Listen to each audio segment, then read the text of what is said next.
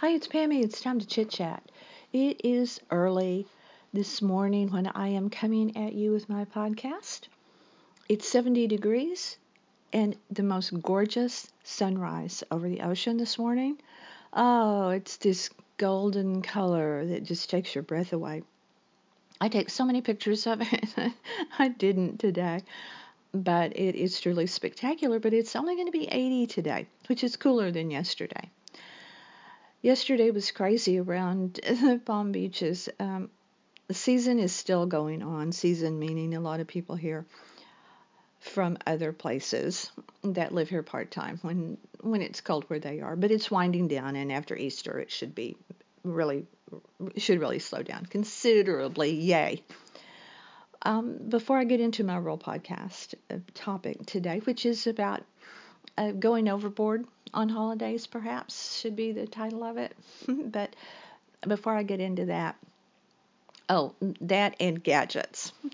I do want to say how sad I am about Notre Dame burning. It's horrible beyond words in Paris. Paris, regardless what you think about how Parisians treat you, it's kind of a bad reputation there for Americans, and in my opinion, I think deserved. It's like, you come to our country, you speak English, but when we go abroad, they speak English to us. So that's a whole other podcast. But having been to Paris and loved every moment of it, I'm very, very sad about the fire at Notre Dame. It's just horrible, and hope that they can rebuild it. And I know they will, of course, but the parts that are lost are forever lost. Fire is so horrendous. So I'm sending out my very best to the people that are really feeling it in Paris today. Okay, let's talk first about gadgets. I'm not necessarily a gadget person. A little bit. Maybe I'm the middle of the road gadget person. I love where I live in Florida, and it gets hot here and humid and all of that, and I have to watch that because the heat can affect me. But I wouldn't trade where I live for anything. I'll take it. Living on the east coast of the peninsula, having lived on the Gulf side as well, I choose the east side is my favorite by far on the Atlantic.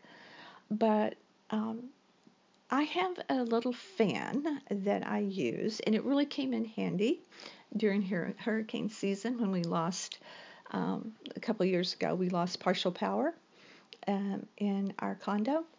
It it hangs. It's not the kind of fan that has blades. It hangs around your neck. It looks like a transistor radio. You can't really see any blades or anything, and it just blows air on you like a necklace. It's like a necklace. And it really works great.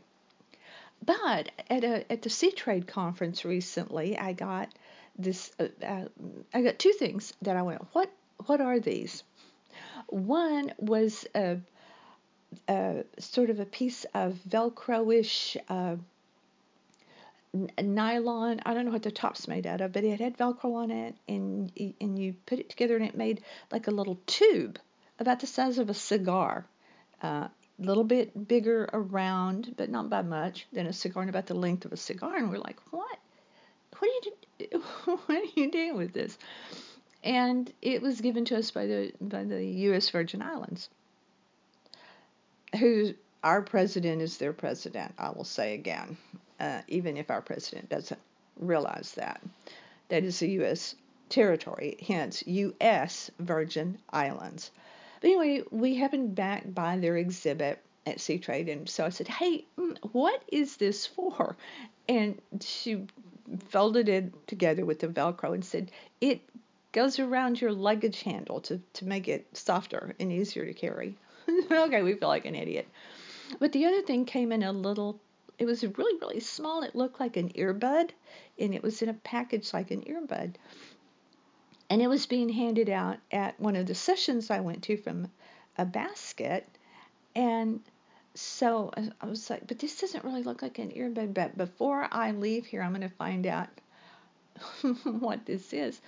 And I did, without looking, taking it out and messing with it very much.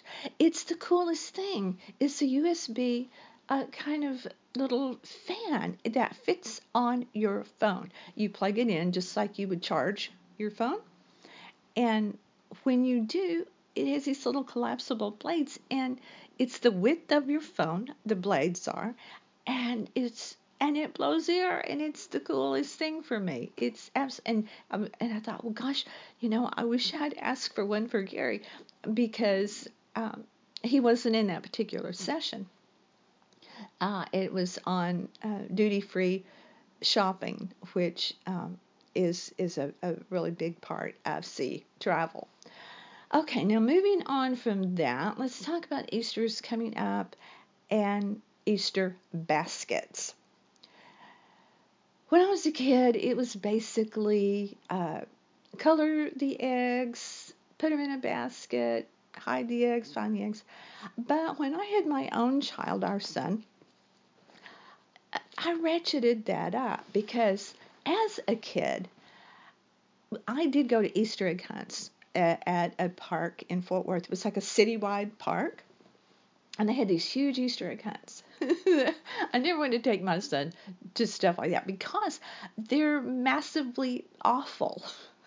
They're supposed to be fun, but they're terrible.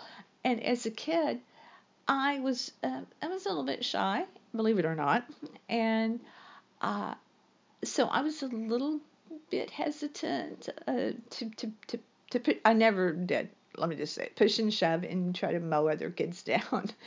And luckily, my big sis, who was so protective of me, would jump in there when she could and try to help me. But they put age restrictions on it, and she was older than me by enough to certainly not be in my category. But I never found the prize egg. You know how there was always a prize egg? That was what I really wanted, was the prize egg. I never found it. Not once, may I say, not once. So when my own son came along, until he was probably in his early teens, did these huge Easter baskets. And I put toys in them, and I made sure he always had a prize egg. And it was really fun. And I put the cellophane paper on it like you would get at the store. I went all out. Now, here's the kicker about that. Our son loved the Easter baskets and was a very sweet, gracious child, really was, and loved the toys and the stuff I put in there. But he never really cared about the prize egg. He never really cared that much about the candy. A little bit. He did a little bit about the candy, but he's still not, never has been about candy, about sweets. I have always been, as the kid, I was always about the candy and the sweets, and my granddaughter is too. His daughter is too. So now I continue that tradition with her. She's 6, and every year I do a huge Easter basket for her. And the one thing I will say about, and I have this year, I have it ready to put together, finished up yesterday buying the stuff for it. And last year we did the coolest thing, and I hope to do it again this year, where we took the little plastic eggs and put little votive, or not really votive, but tea candles, those little fake tea candles in them, and then we did a nighttime Easter egg hunt.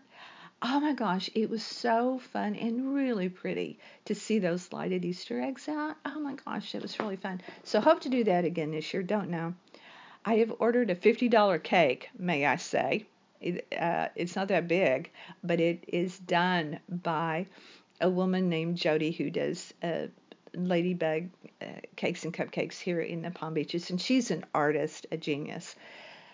And plus, she's a great person and has become a friend through us having her on our website and stuff, and it turned into a friendship like it does a lot of the times. Really cool lady, really outspoken, says what she thinks, pulls no punches. I like that. Very, very genuine. And so she will be delivering that on Saturday, which is actually when we'll have our Easter egg hunt. This year, because of family, the parental things with our granddaughter, we'll actually have her and be with her on Saturday to do our Easter egg hunt with her. And Friday night, perhaps, we'll have her Friday night too with us and our son, and to do maybe the lighted hunt. We'll see. But I love going overboard like that. I do. I do it for me. I do it for me to see the pleasure that it gives those I love. And our granddaughter is all about it. I tell you, she is a party girl. She is all in. If there's any kind of celebration, she will help you plan it and execute it. And she really got that gene from me, I guess. But even though I never got the prize tag as a kid, what I did get, you can talk about receiving text messages, you can talk about being on Instagram, but what I got as a kid, and I still have it, it's framed, it's out right now with my Easter. I have some decorations out. The table is done up very pretty for our granddaughter, but I do it for me too. I got a telegram. You can talk about text and Instagram, but put it together in a way, excuse me. And I got a telegram from Western Union. I still have it. I even have the envelope it came in when I was a little bitty girl.